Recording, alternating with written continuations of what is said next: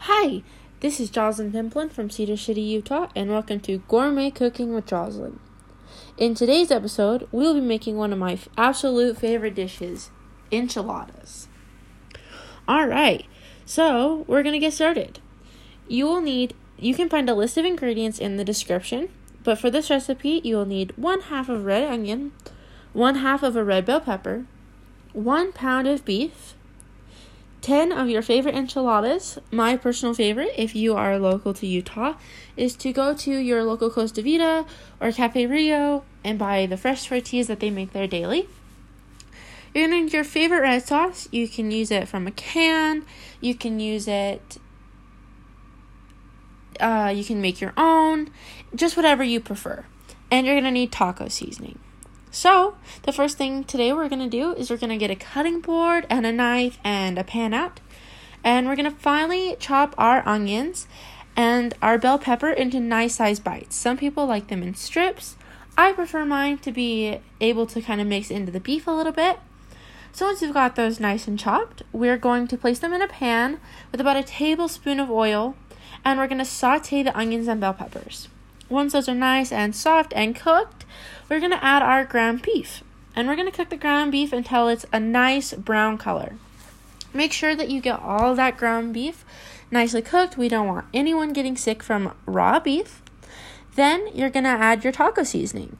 I prefer to make my own taco seasoning, so if you'd like, I can do another episode on taco seasoning, or you can use it from the store. So for mine, we're going to add the taco seasoning and a little bit of water just to make sure that's all mixed up.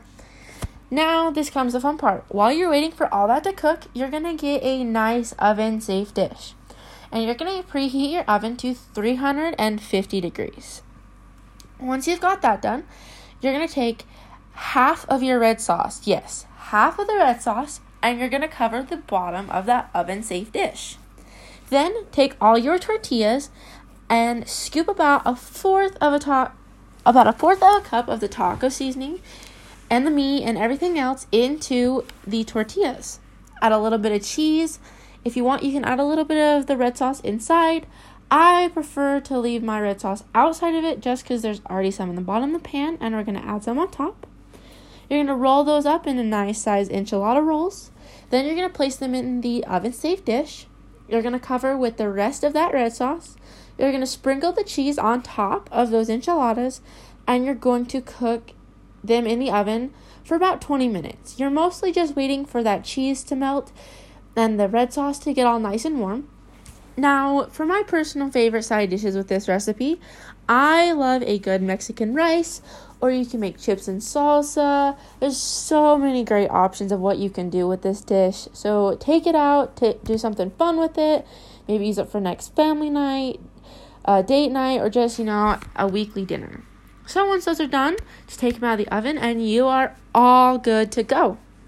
So thank you for tuning in today. Please take pictures with this recipe and tag me on Instagram so that I can see your gourmet cooking.